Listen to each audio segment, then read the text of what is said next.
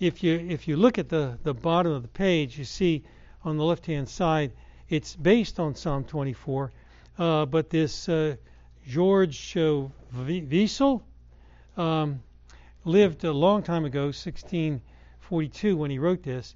Those were during the wars of religion in Europe, where people were fighting over the faith.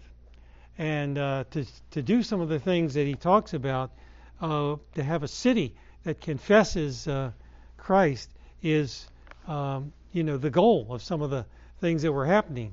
And so this is a very current picture for us, but also it really captures something of what it was like so many centuries ago to live for the gospel.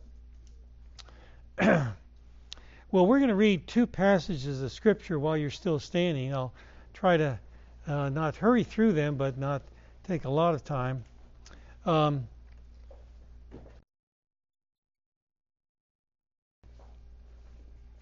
It's the very familiar words of Jesus' entry into Jerusalem.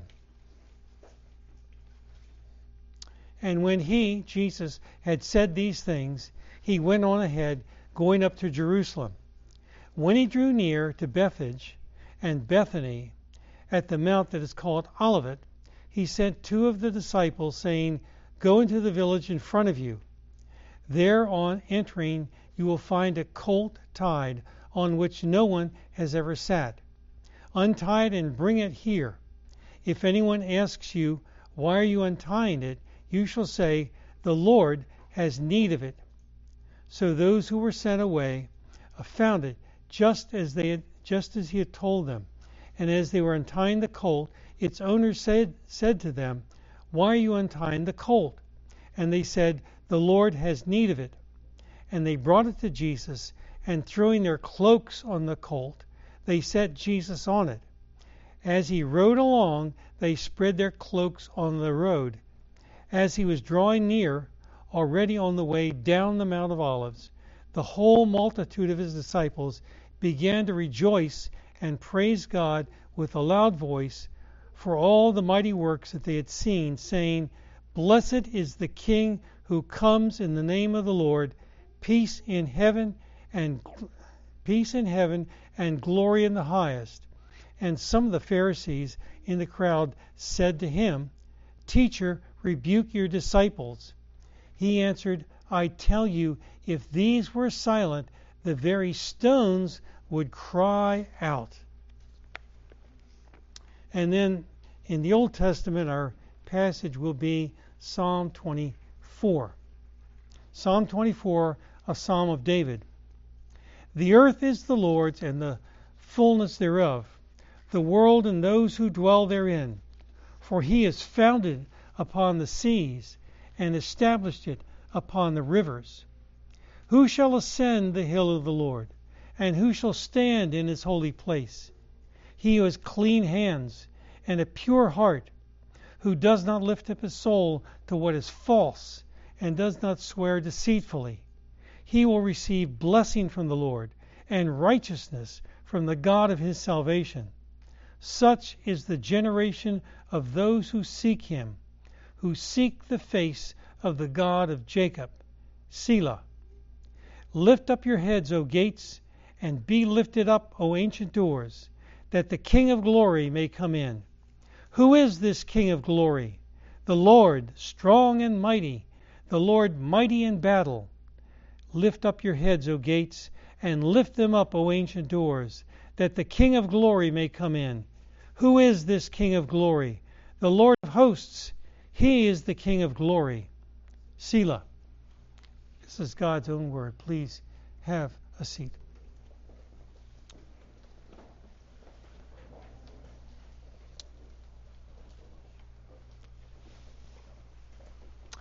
I grew up in a small town called Herndon, and every fall we had a big parade. It was called the Homecoming Parade, and we would have bands, and we'd have horses, and we'd have homecoming king and queen riding in a convertible.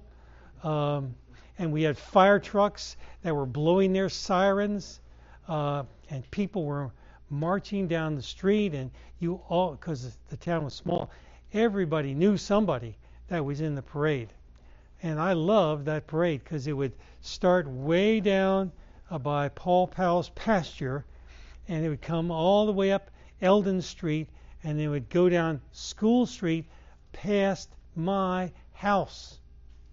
So I got to see it. And the parade was wonderful. And it would end, and they'd have a football game and everything. Well, Jesus is going to come back. And it's going to be better than any parade you can imagine. Better than a homecoming parade. Better than bands and fire trucks. Better than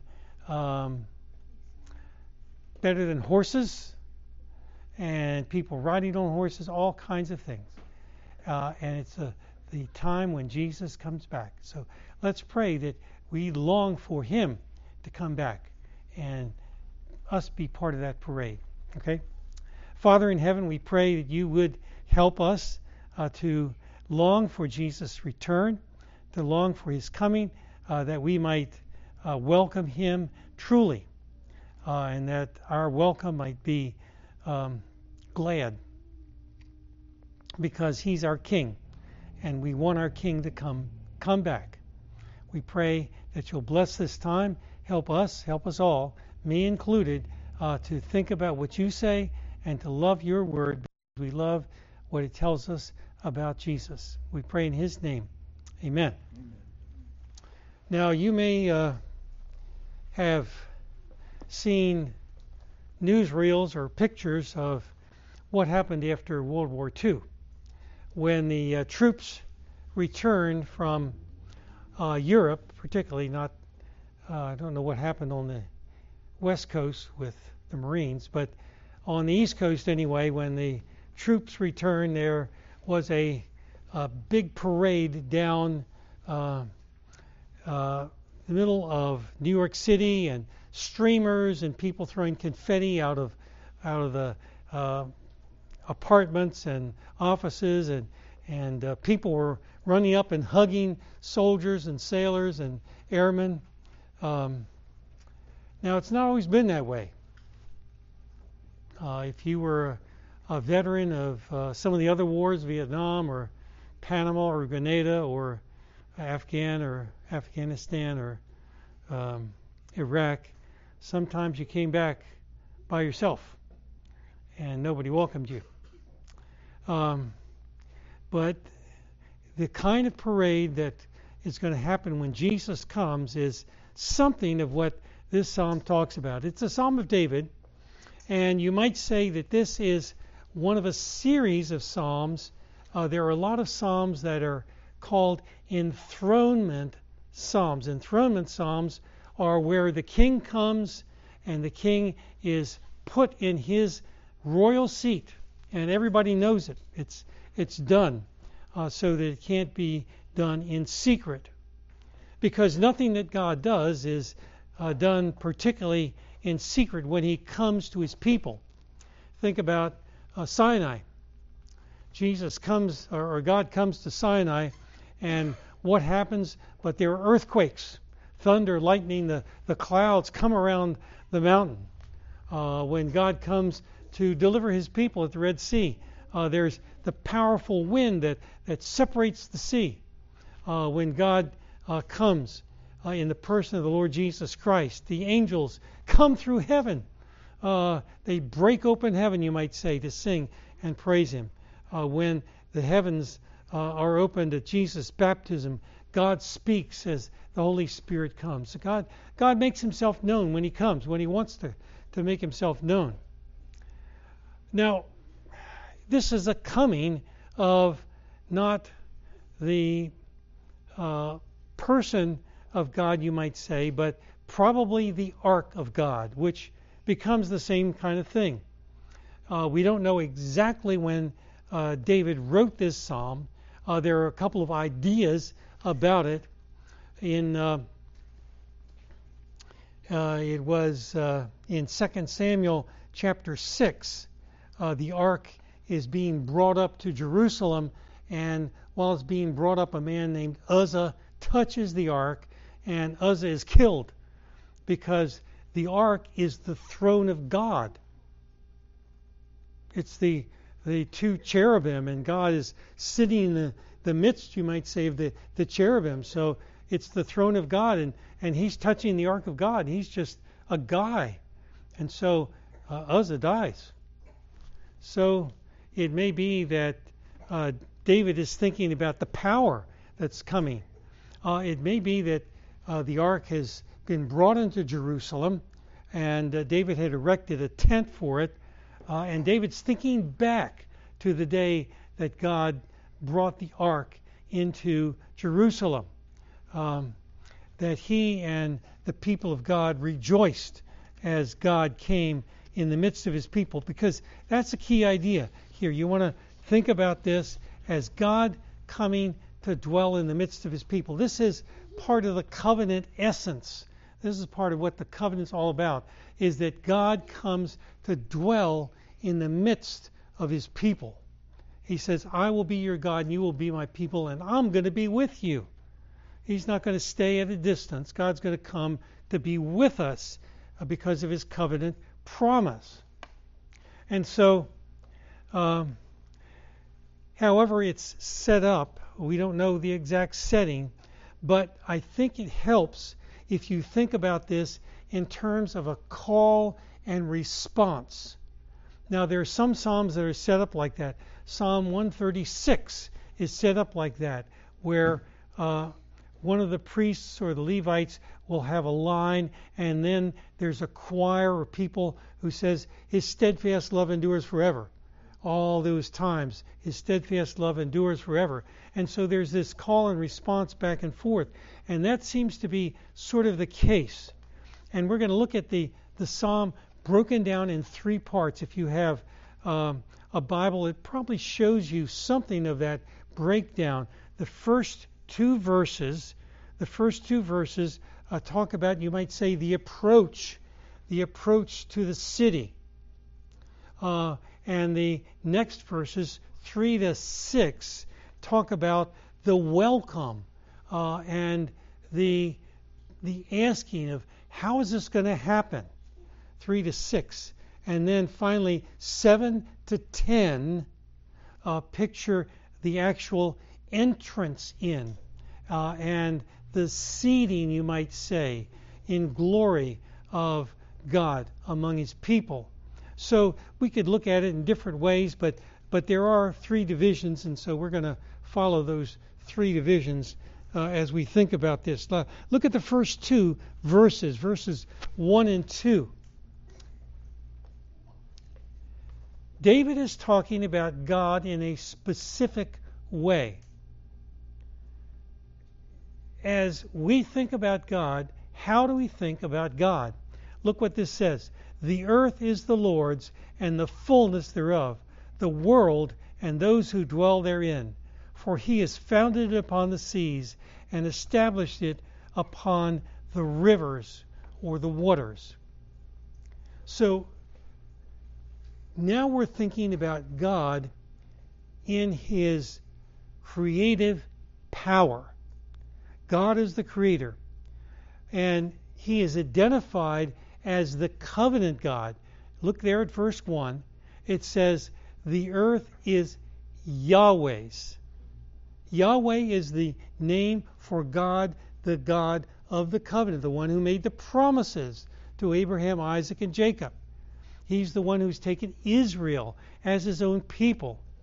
And so God is seen here as the creative power. Now, of course, there are lots of psalms that talk about God in his creative power.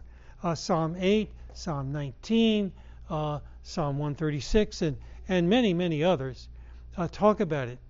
But one thing to understand is that God's creative power, according to Romans chapter 1, leaves people without excuse. People don't have any excuse for not acknowledging our God, the living God, the covenant God, Yahweh, as the creator God. They have no excuse because God's works are spread all around them. God owns it all. God, when he comes to the earth, is coming to his own dominion. This is his place. It's not just his covenant people. It's every blade of grass, every grain of sand, every tree that grows. Everything is God's. The earth is the Lord's and the fullness thereof. Everything. Its grandness. Now the world is a huge place. The earth is a magnificent place with oceans and mountains, mighty rivers and all the rest. God has it all. He owns it all. The world and those who dwell therein, every living creature, every single person, whether they acknowledge God or not, they are his, and they owe a debt to him. And I've mentioned before that one of the great sins that mankind has committed is ingratitude. From Romans chapter 1, men did not give thanks. And because they did not give thanks, they are under judgment because they don't thank the God who made them, who made their world, that gave them life and everything. He founded it upon the seas, and we can think all the way back to the book of Genesis and how God brings order.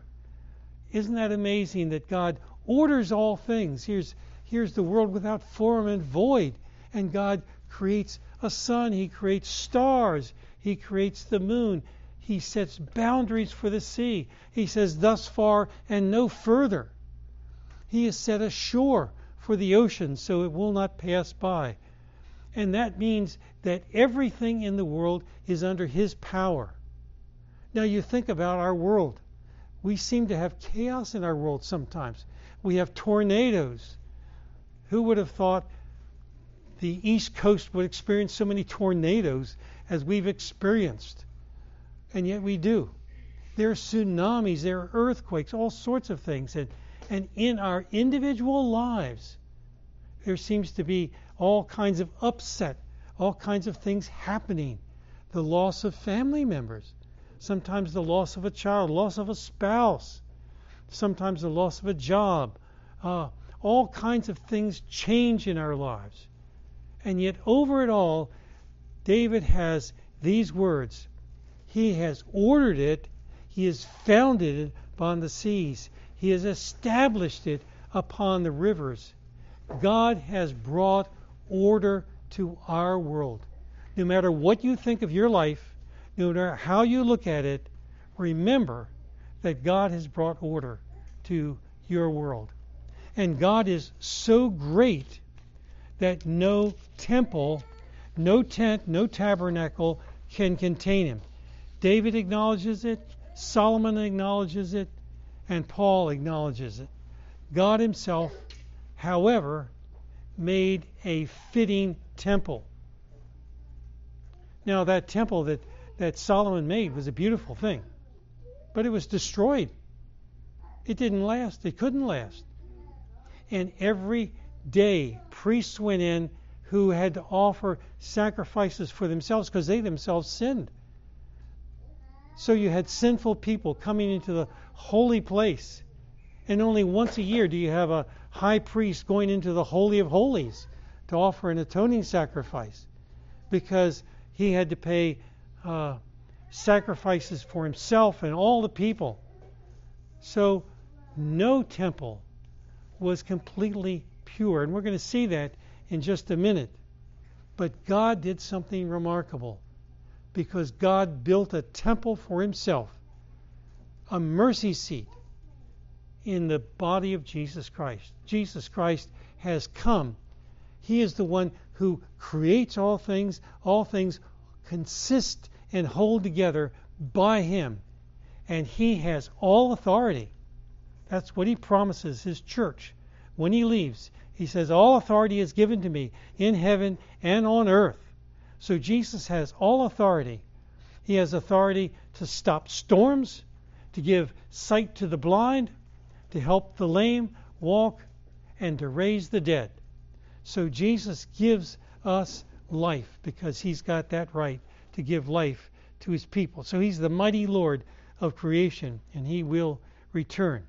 So the first two verses picture that coming up toward the place where God's seat is going to be put in the tent, the tabernacle, or finally the temple.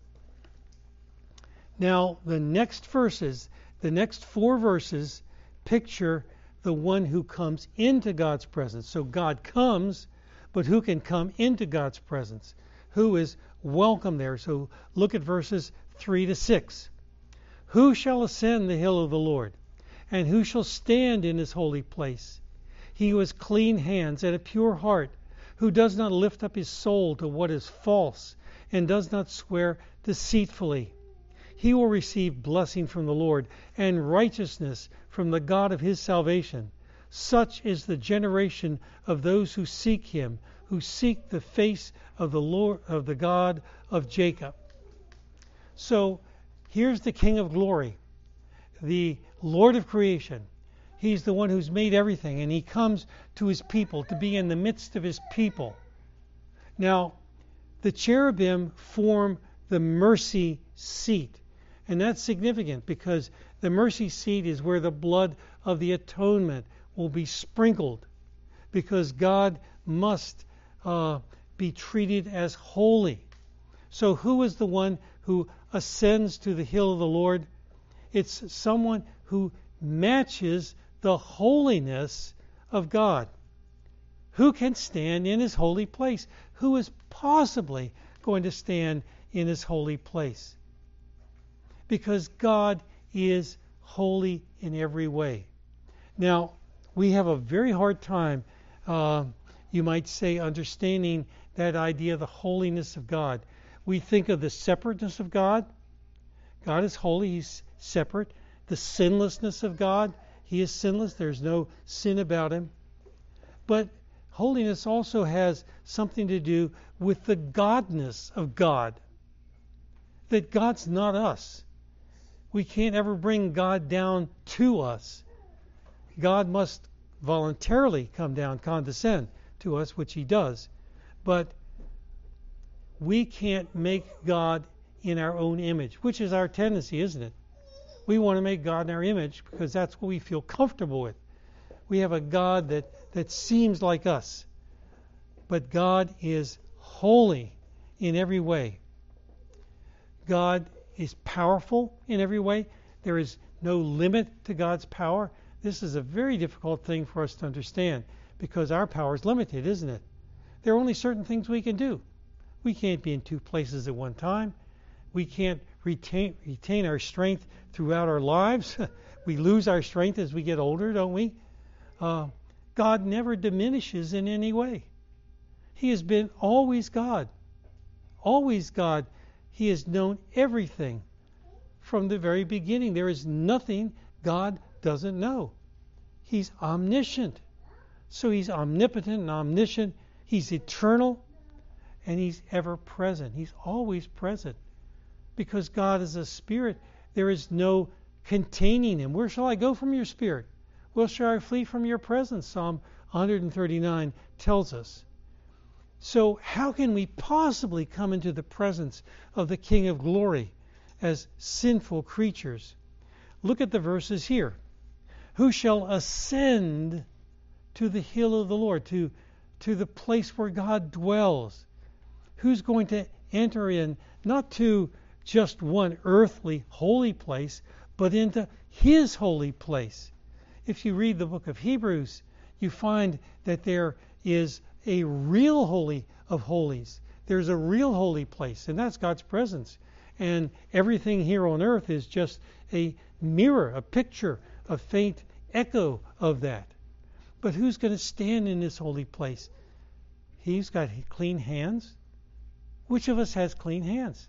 How many times do we have to wash our hands for them to be clean?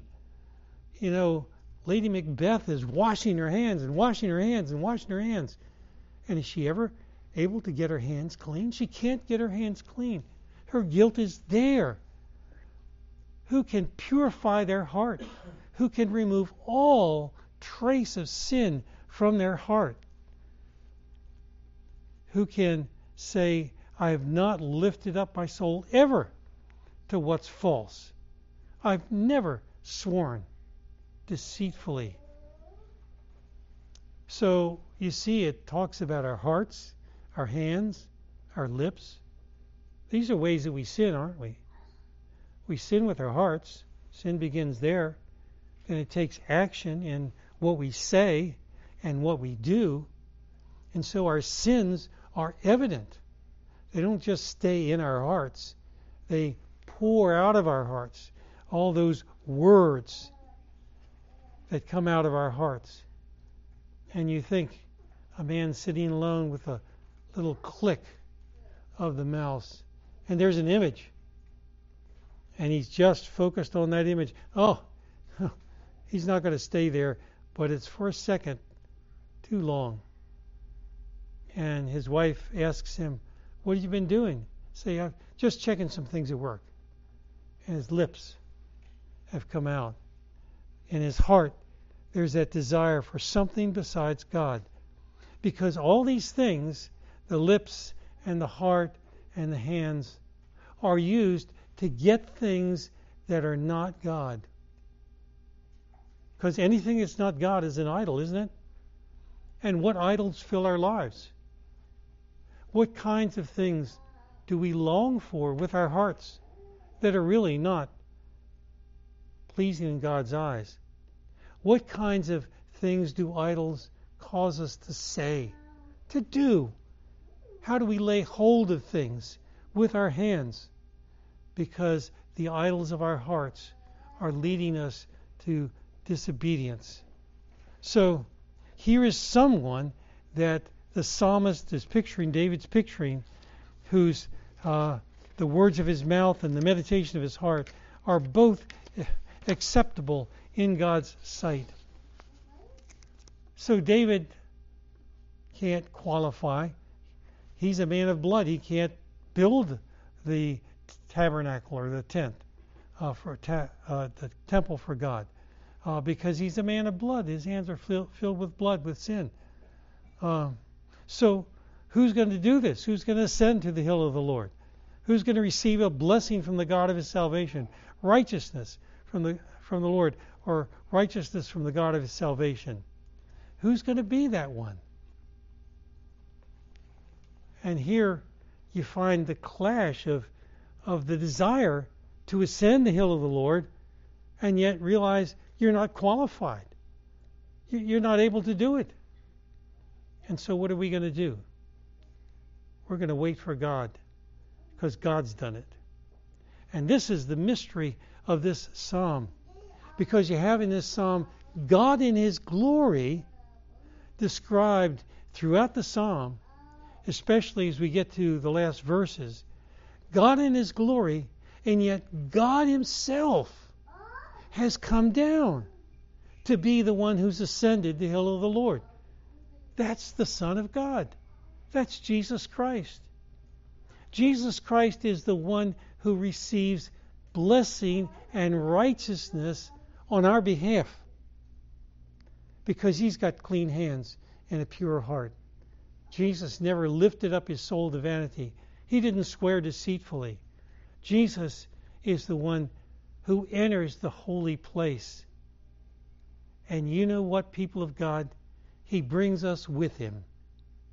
It had to be one who was both God and man, because only God can enter God's presence truly. Only God is holy. But he had to be man because he had to identify with us in order to bring us there. We don't deserve to go there, do we? We don't deserve to ascend. We don't deserve to sit in the holy place. We don't deserve to call God our Father. And yet Jesus Christ has become man, taken our sin upon him, that we might enter in. And this is so glorious that there is virtually no way to describe it. We're Jacob's. Now, I think there's a specific reason why he talks about the God of Jacob. Jacob's the one who wrestles with God. He fights with God there in the dark and has his hip thrown out. But Jacob is also the deceiver. Jacob's the heel grabber. Jacob's the hypocrite. Jacob's the liar.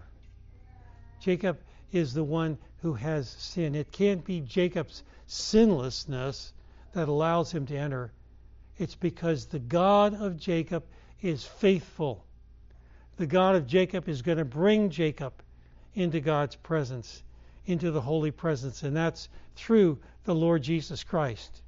He takes us who are Jacob's and he joins us to the Holy Son of God so that we can enter in, so we can ascend the hill of the Lord, so we can stand in his holy place. He does this that we might receive blessing from the Lord and righteousness from the God of our salvation.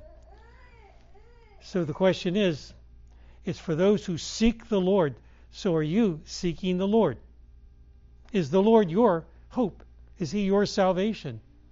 Do you go to him for deliverance? Because you can't ascend his holy place. You can't stand in his holy place. You don't have a right to be there in your own sin. You must have the clothing of Jesus Christ, and then you can stand in his holy place. That's the glory of the gospel. When we have hearts now that love God and speak truth to our neighbor. That leads us to the glorious conclusion of this as the people of God welcome the King of Glory. And verses 7 to 10 have a ringing aria in Handel's Messiah, if you remember it. If you're thinking about this in terms of the ark, perhaps the ark is coming in sight and is coming up the hill. Jerusalem is built on a little bit of a hill, and it's coming up, and the gates are there. And the gates have to be opened because the gates are against the enemy. The gates are protection from the enemy. And so what's going to happen? And so the people on the wall are calling out.